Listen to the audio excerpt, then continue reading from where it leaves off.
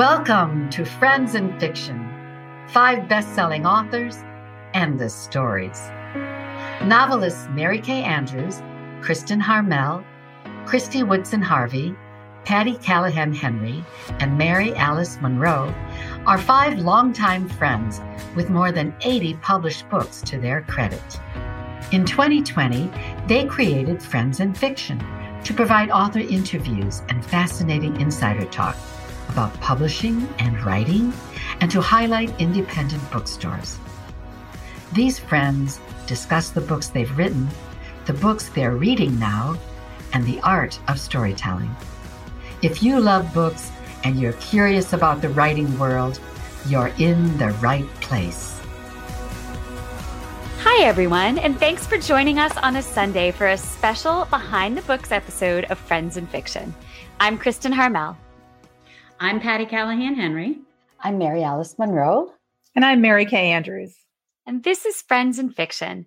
And not only is it Friends in Fiction, it is a shorter, more intimate bonus episode where we get to really take a look at the inside world of what's going on behind the book. So tonight we're going to talk to Julia Kelly, our friend who is the author of The Last Garden in England. And I should also mention we are missing our Christy Woodson Harvey tonight, which we're quite sad about, but she'll be back on Wednesday. So Julia Kelly actually lives in, conveniently enough, England. What a great place to be living in while writing The Last Garden in England, right? So tonight we're going to hear all about what brought her there, how her surroundings inspire her books, and what it's like to write fiction about the place you live in, but not necessarily the time period you live in, especially as an outsider. So before we start, we'd like to thank our partner, Mama Geraldine. Something very special, a product we all love so much, Mama G's. I usually have, I was looking for the box. I always have a box of Mama G's right here. It is the cheese straws, which is my favorite. I have it with my favorite wine. As always, when you order, you can use the code FAB5 to get 20% off at mamageraldines.com. We love them. I know you will too. So snack on, y'all. And of course, while we're snacking on our cheese straws, we want to remind you that we are also partnering with Page One Books. Now, Page One has a book subscription package, and they hand select books for you each month based on your preferences and their book knowledge. And because the reads are being chosen by actual real live booksellers, you know that your choices are more than just an algorithm. The subscription package. That's a hard word.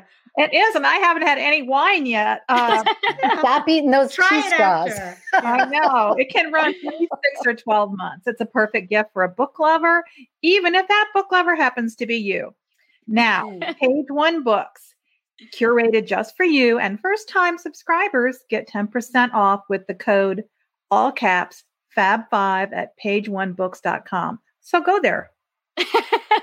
And I think that all of you who join us on a regular basis know that supporting independent booksellers is at the heart of what we do. It's so important to keep those independent businesses run by hardworking book lovers up and running. So this week, we're supporting Wellesley Books in Wellesley, Massachusetts, which is just 3 miles away from the hospital where I was born. Like, what an odd coincidence, right? That is crazy. That is. Yeah. And you can find their information and a discount code right in this video post or under announcements on our Facebook page. And you can pre-order our 2021 novels there too, including mine, Surviving Savannah, which is out in 9 days. Oh my gosh. I can't 9 days, y'all. Y'all gonna love it. I can't wait to share it with y'all. And I believe that the weekend before last, we saw it actually featured in Parade Magazine, which was very cool. We've been partnering with them. Cool. But yes, that was amazing. So yeah, it always gets very real when you see it somewhere other than your desk. Yeah. Well, it's on my desk too, just so you know. So it is real, and I'm so excited about it. So we can't wait. And speaking of not being able to wait, I can't wait to tell you all about Julia Kelly. So Julia is the international best-selling author of several historical fiction novels about the extraordinary stories of the past. If you've read any of my books set in Paris and have enjoyed them, and you want to hop across the pond to sweeping novels set in England, Julia is your woman, let me just tell you. But she is not just an author. She is also an Emmy-nominated journalist and producer, which completely shines through on her Facebook Live show, which she started during the pandemic, called Ask an Author with Julia Kelly. So she has also worked as a marketing professional and for one summer as a tea waitress, which is quite fascinating. So she's lived in Los Angeles, Iowa, and New York, but now she calls London home. Welcome, Julia. Thank you so much. Hi. It's so good to see you, Julia. So I know that you and I have done a few Zooms together this year, so I feel like you're nearby. But in fact, like we said, you were all the way across the Atlantic at a time when separation feels a lot more permanent than you probably expected when you first moved there. Has that been strange for you to be stuck so far away with no real way to come back to the States right now? It's very odd, and even more so because just before everything shut down here, I was actually meant to be on a plane to New York to visit friends and also to visit my publisher. I lived in New York for about 9 years, and so it was going to be a little bit of a homecoming visit. But, you know, through things like this and through being able to video call, I've been able to stay in touch with people. And fortunately, my family all lives in the UK now. We've all relocated to various parts of the UK. So awesome. When things were a little bit more open, my immediate family was able to see each other, which has really been just the best possible way to get through everything going on. Oh, absolutely. And how are things there now? You know, things are looking up. We had some announcements that things are going to start loosening up. We've been in lockdown again. So the vaccine program is rolling out pretty successfully. So we're very excited about that. My mother just got her first vaccination. Hopefully my father will get his soon. So things are starting to look up for us, which is exciting. We're due some good news. Julia, have you gotten your vaccine? No, have they gotten to the next generation? I'm not even close to getting mine, but I'm very happy that the rest of my family is. So I'll be in the coming months. Good. So the last time I saw you was in London. Mm-hmm. We were there together, and our book was nominated for an award under the same category, wasn't it? That's how we met. That's how we met. And it was right before the world shut down. And this is actually the last trip I took. So, well, you know how much I loved The Last Garden in England, which I called on the back, Enchanting as it is immersive. This is a really powerful book. I loved it so much. And I felt like even though I haven't been able to travel, I was able to travel with your book. So I want you to tell us and tell everyone out there, how would you describe this book when someone asks you, what's it about? Well, I'm so glad to hear that it was a bit of an escape for you. So, which is always nice to hear. This book is a book that centers around a historic garden, and it tells the story of the garden and the story of the women connected with it through 3 timelines. So we have the garden's creation in 1907 with a woman named Venetia Smith. And then in 1944, when the house, Highbury House, which is what the garden is connected to, is requisitioned for a convalescent hospital, we meet a land girl named Beth. We meet the cook at the house named Stella, and Diana, who's actually the owner of the house and recently widowed. And then in present day, we meet Emma, who has been brought in as a garden designer to restore the gardens to their former glory. They've been neglected. They're, really overrun. And she just feels like there's something special about this place. And sure enough, as she restores the garden, she begins to learn the secrets of the women who were a part of that garden in the past, and various things unfold and stories are to be told. That opening scene where the gardener drives up to that house, I was like, can that please be my house? I want that house to be mine. Like she's describing it and the dogs come running out in the garden. So a lot of us write about our own backyards, or at least fictionalized versions of them. But there's a total difference in what you're doing because you weren't born in England. You're relative newcomer there a few years. I wrote about England, but I wrote about it as an American visiting England. So I wasn't writing about it as a Londoner. Do you think living there as an American changes your perspective? Do you think Londoners think differently about London than you do or see it differently? Talk to us about that in your settings. Well, I'm this funny hybrid because although I'm American born and raised, and you can tell from my accent, I was born and raised in Los Angeles, so I'm quite a flat accent, but I'm definitely not from the UK. I bet you can fake it though. Oh, I don't know about that because my mother is British, which means I've been a citizen my whole life and have always had the option of moving to the UK, which is what I did about 4 years ago. So I have this kind of strange relationship where I have a history with the UK, but I don't have all the cultural references. I don't have having been raised there.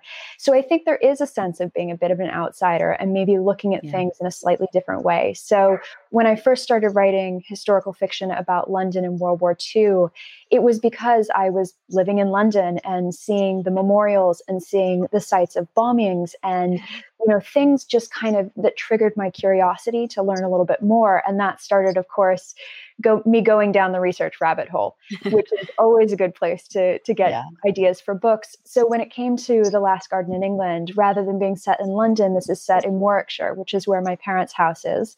And so I go up and back to Warwickshire all the time. And it feels a little bit like this kind of hidden enclave. The most well-known part of it is probably Stratford-upon-Avon. But there's so much of Warwickshire that's beautiful that nobody goes to unless they have a connection to it. And I just absolutely love it up there. And it has this rich history for World War II. And it seemed like a really obvious place to set a book about a beautiful garden because there are all these houses with beautiful gardens. So I feel like we need a Friends in Fiction road trip since not very many people visit there. Like possibly we should visit there. Sign me up.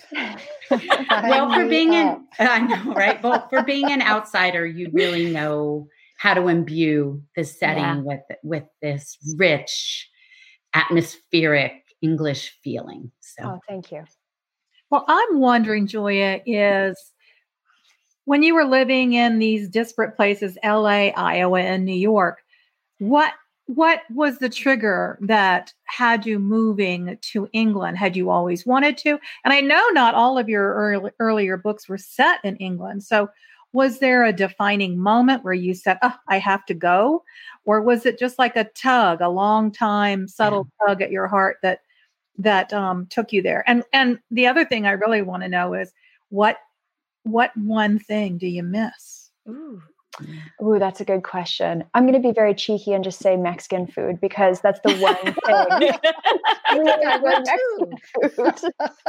There are other things, of course, as well. I have family and friends in the U.S. who I do miss dearly and would love to get to see soon. But I'm telling you, some good Mexican food would be great. When it comes to why I moved, it's sort of I had wanted to live there for a very long time and had spent some time as a student, but being a student's a bit like being in a fantasy land. It's not the same thing as actually living in a place. True.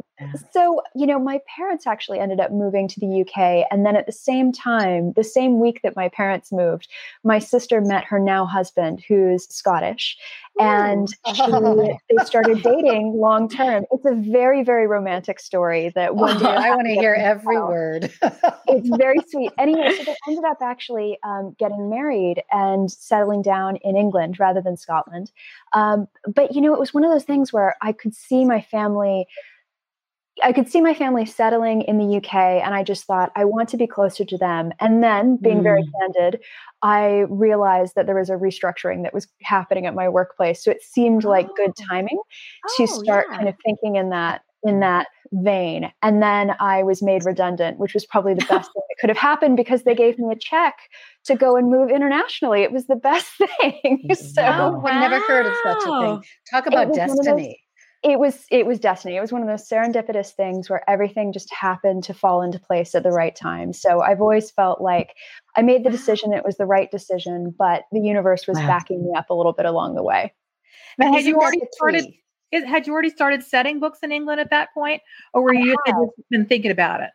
So I had written a series of 3 kind of longer novellas that were all set in Victorian London. And so while visiting my parents, I sort of got the settings for those books and then moved over to the UK and then just had the opportunity to do so much more with setting and all the research on the ground. Wow. I do believe that when everything seems to dovetail in life like that, you're following your path. Yeah, absolutely. I think so. You're right where you're supposed to be. Well, speaking about setting, setting is always so important to all my novels. I don't write about England. I write about marine life along the beach. But the book is almost like the setting is like a character in the book. And I also felt that was very true for your book, that the garden itself was so critical to the story as a whole. And more importantly, for me, I noticed the themes. The garden presented the themes of continuation in the book, which the consistency from one generation to another, which I loved and I think carried us with it. And I was wondering, when you did your research on all this to make it the garden a character in the novel, how did you, coming in from America, how did you feel so one with the garden? Because I know you had to feel it in order to describe it the way you did. And do you think you could have done it had you not been in the garden and actually smelled the roses, so to speak? That's a really good question. I don't know if I would have had access to the same kind of sense of, the book is all written with the passing of the seasons being the consistency of the structure. And so I wanted to really convey that, gardens, there's a natural cycle of birth, flourishing, and then a quieting, and then, things start over again. And so I think that really helped. But I will say, I don't think I could have written this book without my father, who it's dedicated to. And the reason is, when I was growing up, I was somewhat conscripted, somewhat very willingly brought into the garden work that he was doing, because he's a really passionate amateur gardener. And so not only did I get to see him develop a garden, an English garden in Los Angeles, which is a bit of a unique challenge in and of itself, very, very different temperatures, very different climate, but he really, really loved plants and planting. And I didn't absorb as much of the practical side as I thought I had. When I first started writing this book, I realized there was a lot I didn't know. So I was going to have to do some additional research. But it was a lot of fun being able to, as an adult and as an author who was working on this book, go into his garden with him and do some of the things that I describe in the book. So whether it's, cutting back a buddleia or planting bulbs or mulching or, some of the less glamorous tasks that you have to do in maintaining a garden, I was able to kind of have some of that firsthand experience because of being able to be there with him. So I do think it helped being able to actually have the experience on the ground. I agree, because it added an authenticity to it that I felt. And I'm curious, do you have a favorite era, a favorite time that you loved the garden the most? Ooh, I don't know. It's tough for me to choose because I find it all so fascinating. And I feel like I'm still very much learning as I go, because now for the first time in my life, I actually have my own garden. So this book came out and then 8 days later I bought a house. So wow. I don't like to do things and make them easy on myself. So now I actually have a garden. So I feel like I'm actually able to apply some of the things that I learned while researching all of these different eras and all the different seasons, of course, for the garden at Highbury House as well. So it's going to be a much smaller version, but I'm hoping to incorporate themes into there. Oh, that's awesome. Yeah, I'm so pleased to hear that. All right. So Julia, then I'm putting you on the spot. So you are able to transport readers with your words. Transport us to your new house. Tell us about your new place. Yes. Paint us a picture because we can't come there yet. So we want to hear about it. Yeah. Tell us. Well, where we'll be staying when we come on our British retreats. Well, it will be a tight squeeze because it is a 1-bedroom flat. Welcome to London living. We're all friendly. Don't worry. There's a sofa bed. Don't worry. No, Not a big surprise. I write historical novels. I wanted to live in a historical property, or historic property. So it's a Victorian home that's been chopped into 2 flats. I have a lovely upstairs neighbor who I never see. Awesome. The best of neighbors. Absolutely. But, it's one of those places where if I turned a little bit this way, in fact, I don't know if you can see a little bit of the edge of the fireplace, but I have an original fireplace next to me, which I just love. I have, the back garden, and it has a lovely pond, and all of the doors on the back of the property open up onto the garden. And it was unseasonably warm today. So it was light filled, and I had the doors open. And I just thought, this is a really, if I have to do more of a lockdown, this is the place I want to be. Oh my gosh. I'm happy for you. I'm excited. I'm excited about it. So tea or coffee? Oh, tea. But I do drink coffee as well now. So, Julia, I have 2 things to say about your home. One, those accommodations will be acceptable. And 2, did you all out there hear how well she just described that? Think if she can do that on the spot in 60 seconds, how well she'll transport you in her book, The Last Garden in England. She does it just as well. So, I wanted to ask you this also. We've all found different ways to stay connected during this pandemic. And of course, for us, one of the big ways has been Friends in Fiction, because we're able to be with people all over the country and all over the world without leaving the safety of our own communities. You have started Ask an Author with Julia Kelly, and I'm wondering if you could tell us a little bit about that. And also, especially what it might mean to you being physically far away. I mean, I'm thinking maybe it's a way to kind of connect with the people back home when you can't get here. It absolutely is. And it serves so many purposes kind of in that vein. One of which is just, I don't get to connect with readers in the US and Canada very often because I live here. And so it does serve that really nice purpose, but mostly it's a way to connect with authors whose work I really admire. So Kristen, you've been on Ask an Author, and Patty, you're coming on as well next month. 2 weeks. Yeah. And I'm loving the book, by the way. It's absolutely fantastic. But, I used to be a journalist once upon a time. And I think once a journalist, you never quite shake that training that you had. I just loved talking to people. I love talking about books, and I love talking about the craft of writing and research and all of those things. And it's been such a joy to get to do that, and to speak to authors whose work I really admire, and to sort of dig in and talk shop a little bit. I don't know if you have this as well, but I feel like in my life, I have wonderful, supportive friends and family, people who are really curious about writing, but there's something about talking to another writer who understands. They understand all the stories in your head. They understand kind of the process you're going through when you write a book. And it's just different. So I've really, really enjoyed it. That's awesome.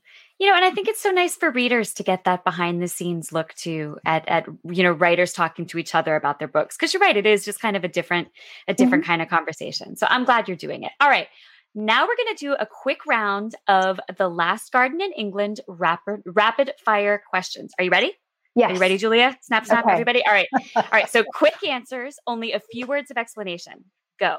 Your book is set in 3 time periods. Which was your favorite to write? 1944. All right. I was really curious about that one, and I was going to guess. All right. Which one was the hardest to write? 1944. Your favorite is the hardest. Was. Okay, so aren't we writers funny? You talked about all the research you did in the garden. So what was the most surprising thing you learned about English gardens? How little I know and how much I still have to learn, I think was the most surprising thing. Okay, I'm the last up. And now remember, you just have a few seconds to answer this, Julia. What is the big thing that you hope readers take away from The Last Garden in England? I hope they enjoy escaping a little bit and learning something about women in the past that they didn't know before. Oh, that's lovely. Yeah, you definitely executed that, Julia. It's such a good book. So thank you so much, Julia. Stick around if you would for another few minutes because we have one more question for you at the end. But before we go, we wanted to remind all of you out there about just a few things. Well, first of all, we want to remind you that part of our founding mission was supporting independent booksellers, because they're such an amazing integral. I'm having times. You're having word problems. Times with my tongue tonight. Anyway, they are important. They're important. This week, Wellesley Books and Wellesley Mass needs our support. And hey, in exchange, you get 10% off Julia's book, The Last Garden in England, or any of our upcoming novels. Not a bad trade, if you ask me. And no one did, but I'm telling you. Well, and also don't forget that includes Patty's Surviving Savannah, which comes out in just 9 days. We already told you that. If we hadn't mentioned it already. Yeah, and a couple times. And once again, we're so grateful to our partners, Mama Geraldine's, whose cheese straws and cookies we adore. And of course, Page One Books in Evanston, whose book subscriptions are like a Stitch Fix for book lovers. We're all over the place, ladies. Those links, something gremlins in the microphones tonight. You can find those links and discount codes in this post or on Friends in Fiction Facebook page. Okay. All right, Julia, you are up one more time, my friend. Okay. So before you go, and this is always part of my favorite part, we would love a writing tip. But wait, not just any writing tip, because we're talking about setting in place. Can you tell us what you would suggest, aside from moving to England, which I've threatened to do since last March? Aside from that, how do we infuse our writing with a sense of place? What is your best advice for how you do that we can do the same? Well, I do love, of course, actually going to a place and experiencing it as much as I can. If that's not possible, I think any opportunity to incorporate as many of your senses as you can, to talk about kind of the smell of the place. And, if you're walking on leaves, what scent that brings along with it, how the air feels, the way the light looks. That's really what I love. Those are the details that I think really make a place come alive and are very effective very quickly on the page as well. So if it's possible to get some sense of that across on the page, that's what I try to do. That's great awesome. advice. That is a great advice. tip. And actually, you know what? I was thinking as all of us tripped over our words tonight, I'm going to throw in one more question for you at the end, if you don't mind.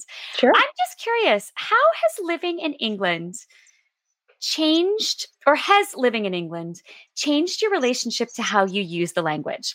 And I mean, I know that when you sit down, that, a rubbish bin and a trash can are two different things. I don't necessarily mean that. I mean, has it changed the cadence of your writing or the rhythm of your writing, or has it affected your writing in any way to live in a place where we're using the same language, but using it a little bit differently? I love that. Yeah. That's a great question.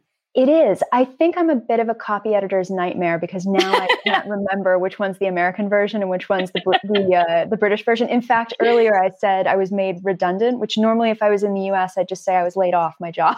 It's just a different way of saying things. I think for me, I don't know that my accent's ever going to change, but I do notice more and more that the vocabulary is slipping in, and I don't seem to be able to stop it. So I'm not fighting that fight. I'm just going to let it happen. Oh, please do. It's so charming. Give us I want to hear a couple examples. Like I know when my book was edited from the American version to the British version, sidewalk is pavement. Yes, that's a big one. Things like that. So to give us a couple. So redundant is laid off. Yeah. Yep. So sidewalk and pavement was one that's come up. Suspenders and braces. Okay. That's one I would never have thought of. New England there's a lot braces.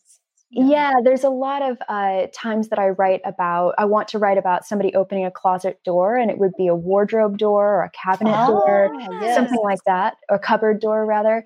So just little small things that are kind of part of the day-to-day that might come up in a book. That tends to be what trips me up sometimes. This reminds me of that scene in Love Actually, when the fellows are in the bar with the girls and they go, bottle. And the girls go, oh, bottle. I love that scene.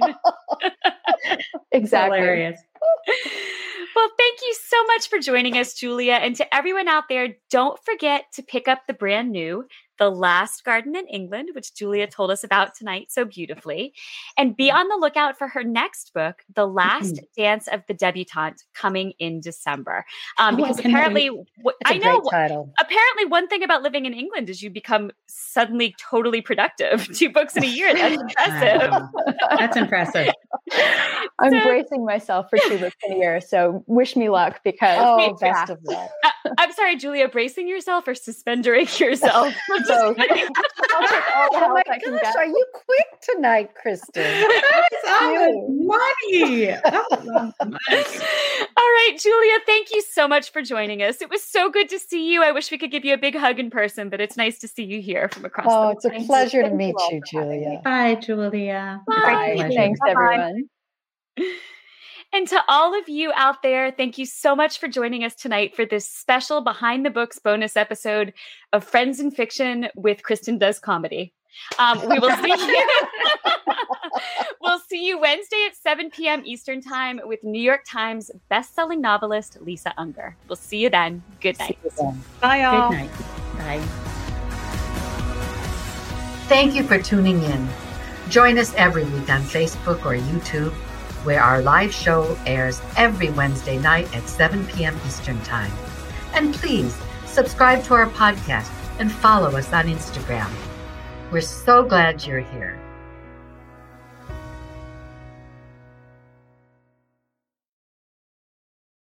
Produced by Audavita Studios. Connect your voice to the world.